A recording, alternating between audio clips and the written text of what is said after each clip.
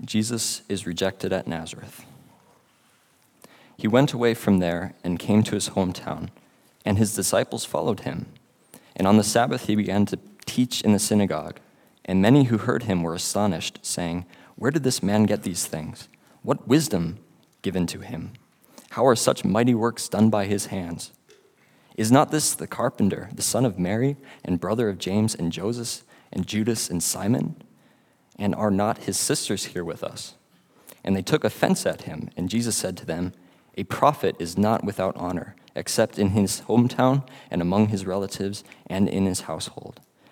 And he could do no mighty work there, except that he laid his hands on a few sick people and healed them. And he marveled because of their unbelief. And he went about the villages teaching. Children ages 3 years to kindergarten are now dismissed to Little Landing. Thank you.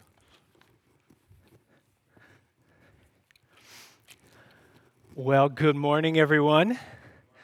Good morning. It is so good to worship our great God together this morning.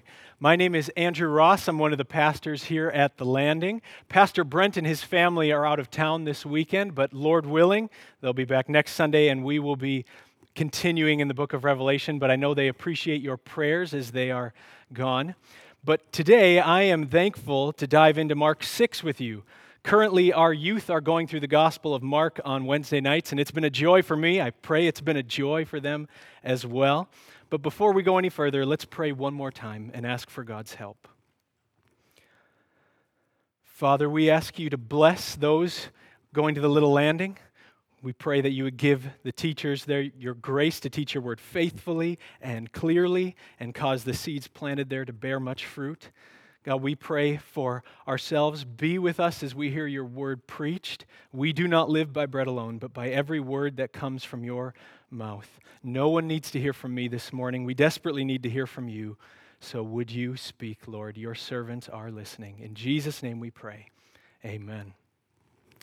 Well, we are in Mark 6, 1-6, and to understand this passage well, we need to look back at the events leading up to chapter 6 to get some context. At the end of Mark 4 through chapter 5, Mark gives us 4 rapid-fire stories that display the power of Jesus over all things. So at the end of chapter 4, we see Jesus calming a storm on the Sea of Galilee. Jesus and his disciples are making their way across the sea when a massive storm catches them and their little boat is going to sink. But somehow Jesus is peacefully resting in the back of the boat while all this is happening. And the disciples come to him and they say, "Don't you care that we are perishing?" And Jesus gets up and instantly calms the storm with just a few words. Then they get to the other side of the sea and see a man with a legion of demons, and he approaches Jesus. And no one has been able to help or control this man. It says he lived among the tombs, and he broke any chains or ropes that the townspeople used to try to restrain him. But Jesus, with just a few words, he casts the demons out of this man, and it says he restores him to his right mind. And then right after that, Jesus and his disciples go back across the sea, and Jesus heals a woman who had been having a bleeding problem for 12 years that no doctor could fix. And then on top of that, after all of those things have happened, Jesus raises a 12-year-old girl who had died back to life. So at the end of chapter 5, we're left stunned at the power of Jesus. Jesus has power over nature and storms. He has power over demons. He has power over sickness. He even has power over death. And all the people who are receiving Jesus' miraculous help are very different. You have young and old, Gentile and Jew, men and women. So the whole point is seeing there's nothing Jesus can't do. There's nothing he can't do. The omnipotence and supremacy of Jesus over all things is on display. Then we get to chapter 6, and Jesus is going to his hometown with his disciples. So if you were one of Jesus' 12 disciples, what would you be anticipating? What's going to happen when you go with Jesus to his hometown? We probably would be thinking more of the same. More people hanging on Jesus' every word, more demons being cast out of people, more people being healed. But that's not what happens. Look again with me at verses 1-4. It says, he, Jesus, went from there and came to his hometown, and his disciples followed him. And on the Sabbath he began to teach in the synagogue, and many who heard him were astonished, saying, "Where did this man get these things? What is the wisdom given to him? How are such mighty works done by his hands? Is this not the carpenter, the son of Mary, and brother of James and Joseph and Judas and Simon? And are not his sisters here with us?" And they took offense at him. And Jesus said to them, "A prophet is not without honor except in his hometown and among his relatives and in his own household." So Jesus goes to his hometown, which was Nazareth. Jesus was born in Bethlehem, but that wasn't considered his hometown. Didn't spend much time in Bethlehem. It wasn't where he did a lot of growing up. But Jesus did spend a lot of his growing up years in Nazareth, which was a very small town. Probably at most 500-ish people would have lived in Nazareth. It was the kind of town where everybody knew everybody. If you and your family had moved to Nazareth at this time, you would one day be going to synagogue and somebody would say, "Hey, I know you. You're that new family that moved into so-and-so's place. We've all been talking about you." I would assume that would happen in a small town. So most of these people would have known Jesus and Jesus' family, some of them for a very long time. And it says that Jesus went to his hometown with his disciples and he began teaching on the Sabbath in the synagogue.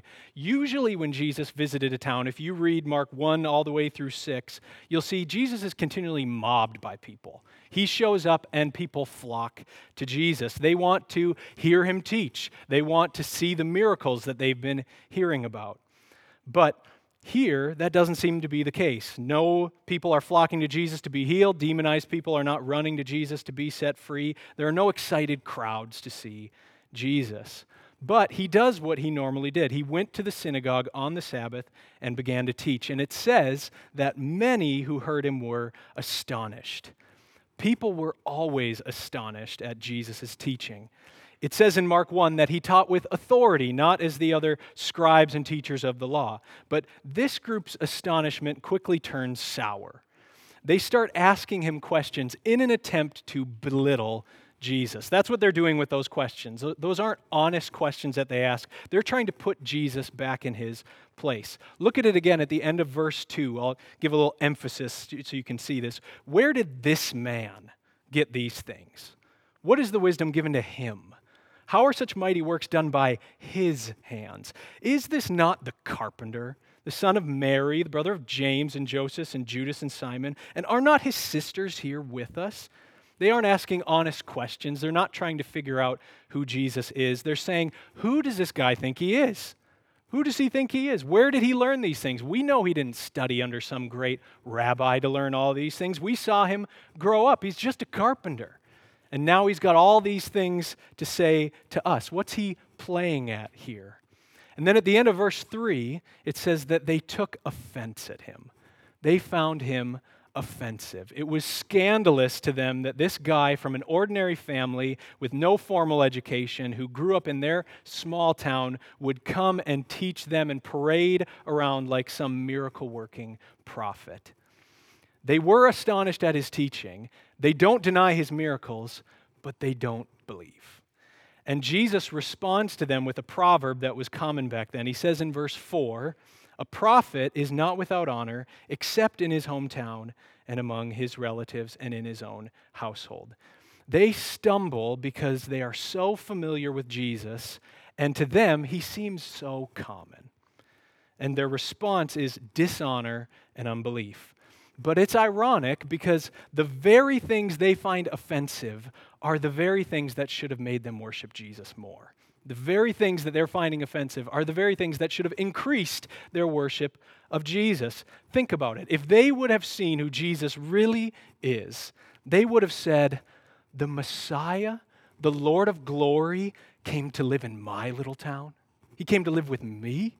He humbled himself to live with the likes of me and worked a normal job and was raised in an ordinary family like me. He didn't live in some palace. He chose to be with us in our small Nazareth town. You worship a God who loves like that. What kind of humble God does that. A God who comes down and takes on flesh, and we know more than just living in little Nazareth. He humbled himself to the point of death, even death on a cross, to save sinners like us. The very things they stumble over are the very things that should have increased their worship of Jesus. So if we step back, we should see these people from Nazareth as a warning to us. I think we should see them as a warning to us. And here's the warning: never mistake familiarity with faith.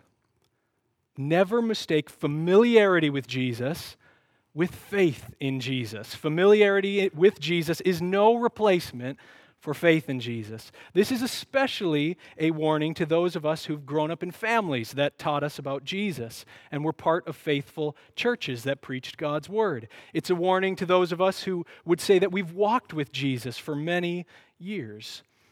We can be so familiar with Jesus. We can get very comfortable with worship services. We can get so good at listening to sermons that we know right where the preacher is going before he gets there. We can know our Bibles really well. All wonderful things, good things, but none of those can replace faith in Jesus. When familiarity is substituted for faith, Jesus becomes a stumbling block and offense like he was to the people in Nazareth. So I encourage us, ask yourself, are you only familiar with Jesus, or do you also have faith? Do you have faith? Do you simply go through the motions and know all the Bible stories, but you don't trust Jesus as your Savior, who died on a cross for your sins and rose from the dead, and you'll be with him forever? Do you believe in him? Maybe you're here this morning or on live stream or listening later, and you find yourself like one of the people in Nazareth. You find yourself offended by Jesus, offended by what the Bible says. The people in your life who genuinely love Jesus bother you. Maybe you're familiar with the views Christians have on any number of hot-button issues, and it's scandalous to you. If that's what it means to follow Jesus, if you have to believe that, if you think that, then I don't want any part of that. If you're offended with Jesus, let me just lovingly challenge you this morning. Please hear this. Let me just lovingly challenge you that maybe the problem isn't that, or maybe the problem is that you don't know Jesus the way you think you do. Maybe you don't really know him the way you think you do. You may be familiar with Jesus. You may know what the Bible teaches, but have you ever seen Jesus as your loving Savior? Have you ever known him as the glorious God that he is? Have you ever really tasted and seen that the Lord is good and all his ways are good and right and perfect? Let me give you a silly illustration. I'm sure there's better illustrations than this, but what I could think of. I'm sure there are better, but hopefully this is helpful. Growing up, my family was given some really nice camping gear. Nice big tent, sleeping bags, camping stove, that kind of stuff. And for a little while, this didn't last for super long, but for a little while, my parents really liked the idea of our family getting away and bonding together over camping. So we, during the summer, for at least a few summers, would do that. We'd get away several times and we'd camp. But as I got more and more familiar with camping, I need to confess to you, I hate camping. I really do. I'm sorry if that's offensive. But don't get me wrong, I'm all for getting outside. I'll enjoy hiking, go to Jay Cook for the day. Beautiful, great, wonderful. But after being out in nature for a day, I want to go home to my indoor plumbing and take a real shower and sleep in a real bed. Some of you are with me. Most of you might not be with me. That's okay. Now, if you love camping, that is great. That is wonderful. For all of you who like to pretend that you're pioneers and feed the mosquitoes and in some absent-mindedness, pay money to sleep outside, go for it. I love you. I really do. I love you. Now, whenever I've confessed to people that I hate camping, they almost always, if they're campers, say to me, well, you just need to come with us. Like, you just need to do it this way. You're missing this. If you came with us, you would love camping. And I really appreciate the encouragement, but I am willing to accept that in God's providence, he mercifully chose that I would be born at a time where we no longer need to camp. And it's wonderful. It is good. So I'm ready to help you campers see the light before you go full Amish. I'm ready to help you.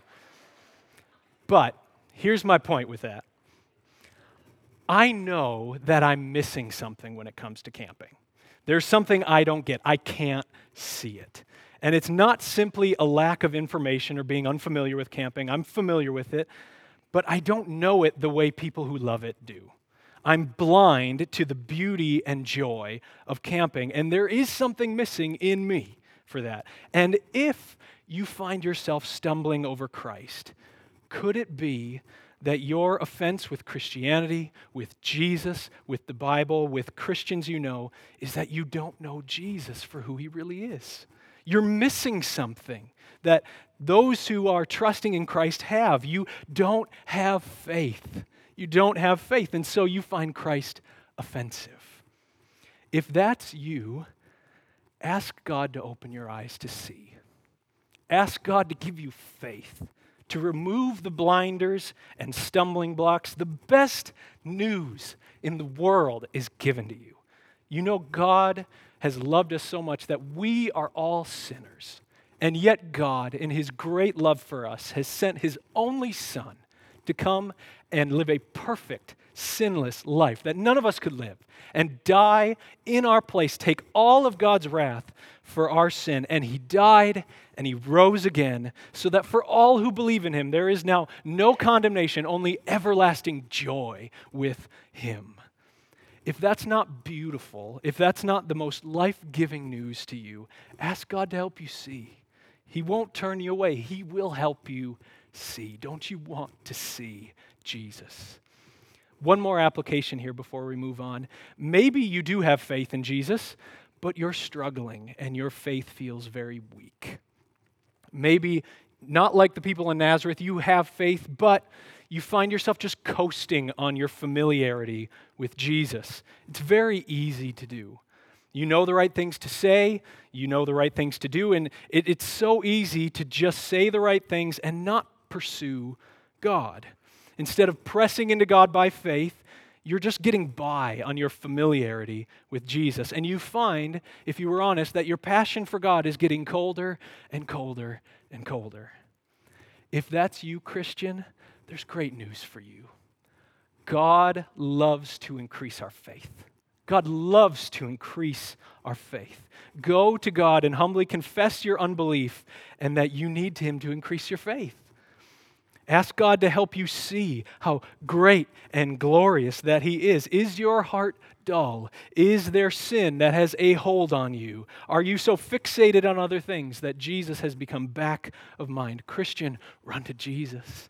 Run to Jesus. Go to Jesus like the man in Mark 9:24 where he says, I believe, help my unbelief. We all have to say that. All of us who trust in Christ say, there's unbelief in me. I believe, but Lord, help my unbelief. God can increase your and my weak little floundering faith. Don't keep coasting on your familiarity. Press into Jesus. So let's look at the last two verses together, verses 5 and 6. It says, and he could do no mighty work there, except that he laid his hands on a few sick people and healed them. And he marveled because of their unbelief. And he went among the villages teaching. Notice Jesus' response in verse 6. It says that he marveled because of their unbelief. Jesus marvels because of all the people. They had every reason to believe, and they didn't. They had a close-up view of Jesus. They knew him. They saw him grow up, many of them, and they still don't believe. And Jesus is amazed at their unbelief. There's only one other occasion in the Gospels where it says that Jesus marvels. We see it in Matthew 8. Look with me. It's in Matthew 8, 5 through 10. It says, when he had entered Capernaum, a centurion came forward to him, appealing to him, Lord, my servant is lying paralyzed at home, suffering terribly. And he said to him, I will come and heal him. But the centurion replied, Lord, I am not worthy to have you come under my roof, but only say the word and my servant will be healed. For I too am a man under authority with soldiers under me. And I say to one, go, and he goes, and to another, come, and he comes, and to my servant, do this, and he does it. When Jesus heard this, he marveled and said to those who followed him, truly I tell you, with no one in Israel have I found such faith.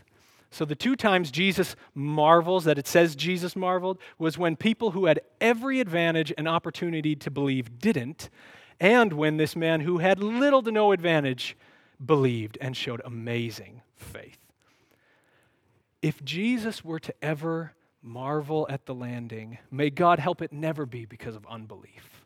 May it never be because of our unbelief. Pray that the Holy Spirit would be ever increasing and strengthening our faith. Would God cause us to have bright, shining hope in the midst of dark days, because in faith we look not to the things that are seen, but to the things that are unseen and are eternal. If Jesus ever were to marvel at our faith, it won't be because of us. It won't be because we're so great. It won't be because we're so good. It'll be because he supplied and sustained our faith. So we must pray. Hebrews 12:2 says that Jesus is the founder and perfecter of our faith. So we cry out, we believe. Help our unbelief. But also, I want you to notice something else here. In verse 5, it says, and he, Jesus, could do no mighty work there, except that he laid his hands on a few sick people and healed them. What does it mean that Jesus could do no mighty work? I mean, what do you mean, could not? Could not and Jesus don't really seem to go together. One option would be that could do no mighty work means that Jesus was not able because of the people's lack of faith. Without people having faith, Jesus was rendered unable to do mighty works. Now, if you're squirming, that's good, because I don't think that's true. It doesn't make any sense of Mark's gospel or the rest of the witness of Scripture. If that were true, that means that Jesus' ability to do mighty works was dependent on the faith of the people around him. Which I don't know how that would work. If he's walking through a crowd and Joe Smith comes up and he's got really weak faith, got to get further away from him because Jesus' power starts decreasing. Get around people with lots of faith. But not only does it seem somewhat silly, just from looking at the Gospel of Mark, we know that isn't the case. For example, in chapter 4, when Jesus calmed the storm, the disciples didn't have any faith. They weren't exhibiting any faith. They didn't go to Jesus and say, Lord, you can fix this storm. We're just waiting. We're just getting you up and saying, whenever you want, we know that you can calm this whenever you feel like it. In fact, Jesus rebukes them for their lack of faith after calming the storm. Look at Mark 4:39 and 40. It says, and he, Jesus, awoke and rebuked the wind and said to the sea, peace, be still. And the wind ceased, and there was a great calm. And he said to them, why are you so afraid? Have you still no faith? Their lack of faith didn't render Jesus unable to calm the storm. And the man with the legion of demons didn't show any faith, but Jesus cast out the demons. When Jesus fed the 5,000 later in Mark 6, the disciples didn't exhibit any faith, saying, Jesus, why don't you just make bread and fish? Why don't you just feed them? But he did.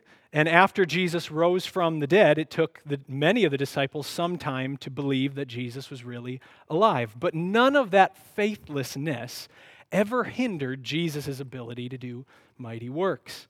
There are plenty of times in the gospel where he says, your faith has made you well. But actually in Mark, there are more examples where faith isn't even mentioned at all.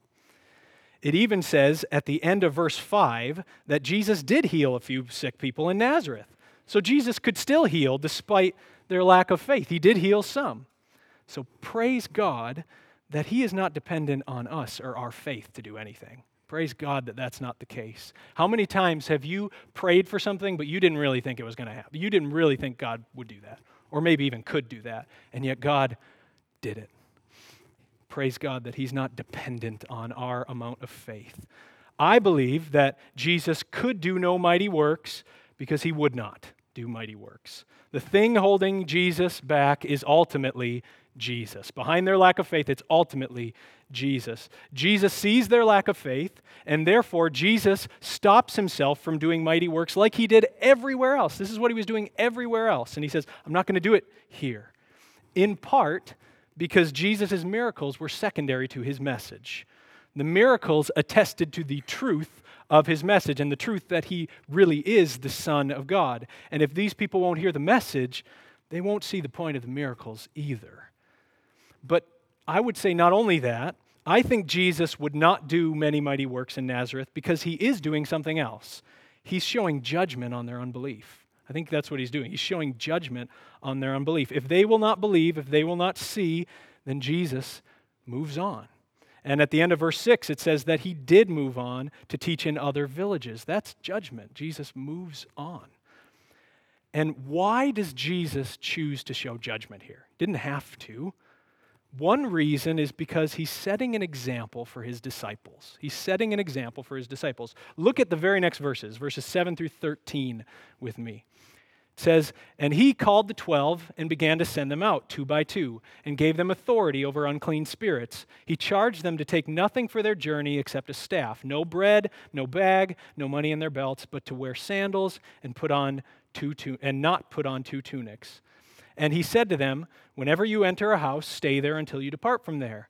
And if any place will not receive you, and they will not listen to you, when you leave, shake off the dust that is on your feet as a testimony against them." So they went out and proclaimed that people should repent, and they cast out many demons and anointed with oil many who were sick and healed them.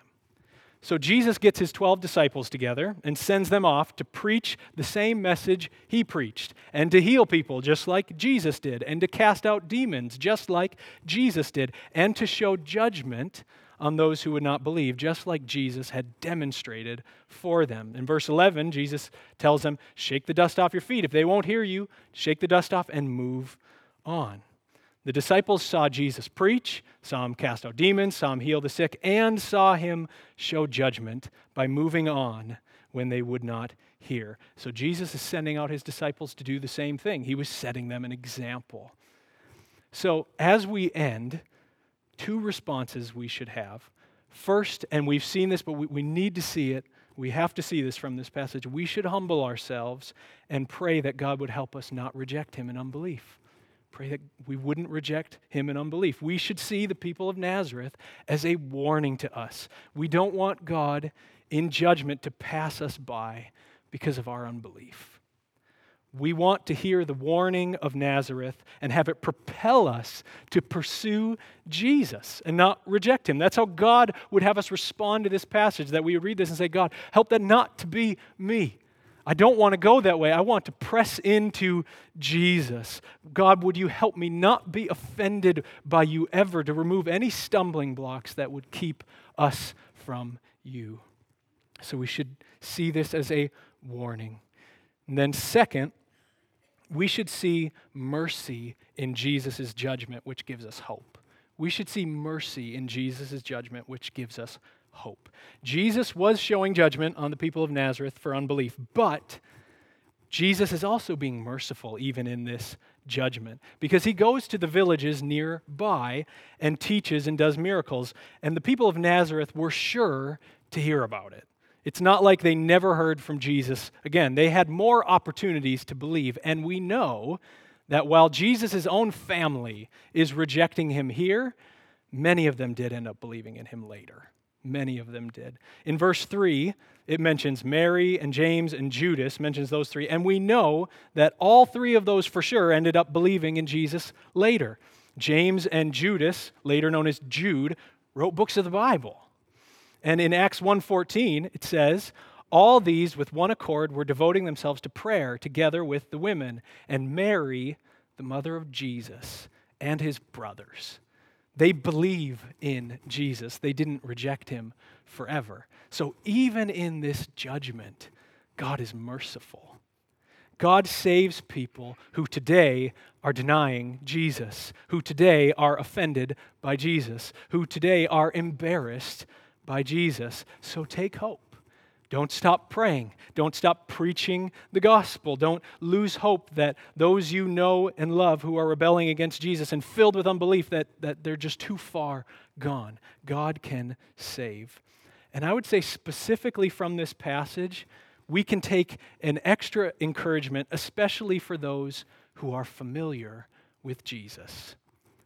For those who grew up being told about Jesus, those who have rubbed as close to Jesus' shoulders as possible, and they still don't seem to believe. Do you ever marvel with those you know and love who don't know Jesus, who know all about Jesus, who are very familiar with Jesus, and you marvel and say, why don't they believe? Why don't they believe? They know the truth. Why do they seem so allergic to it? Why do they stumble over that? They know better. They know. If you look at the end of Mark 3, you'll see Jesus' mother and brothers opposing Jesus. In chapter 6, they're mentioned, but in chapter 3, we see them openly opposing Jesus, not just quiet unbelief. And they are trying to stop Jesus in his mission. They say, Jesus, what are you doing? Stop going, come home. We're going to talk some sense into you. And you wonder, how could that be, especially for Mary, Jesus' mom? I mean, she had an angel of God tell her before she gave birth to Jesus what was going to happen and who Jesus is. I mean, of all people, she should not have been surprised that he's going around preaching. He's the Son of God who's come to take away the sins of the world. And she gave birth to him as a virgin. I mean, you can't get much more familiar with Jesus than that. You can't get much closer to Jesus than that. But even she was offended by Jesus for a time. And now she's worshiping him with her sons, with Jesus' brothers forever.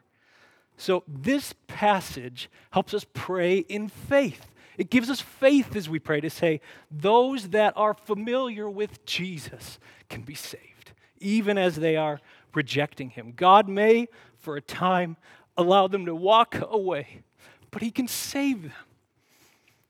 Those who are offended and embarrassed can be saved. God is merciful in judgment.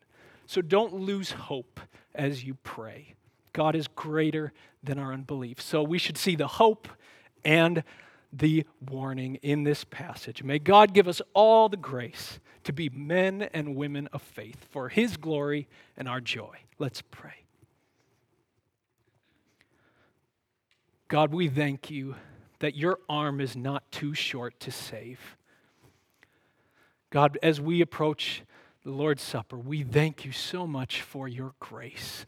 We thank you that you sent your Son to come and live in little small town Nazareth, to humble himself and take up the cross and die for sinners like us and rise again. God, if there are any in here who don't know you, who are offended by you, would you draw them to yourself? We pray for those we know and love, those who are familiar with you, those who aren't.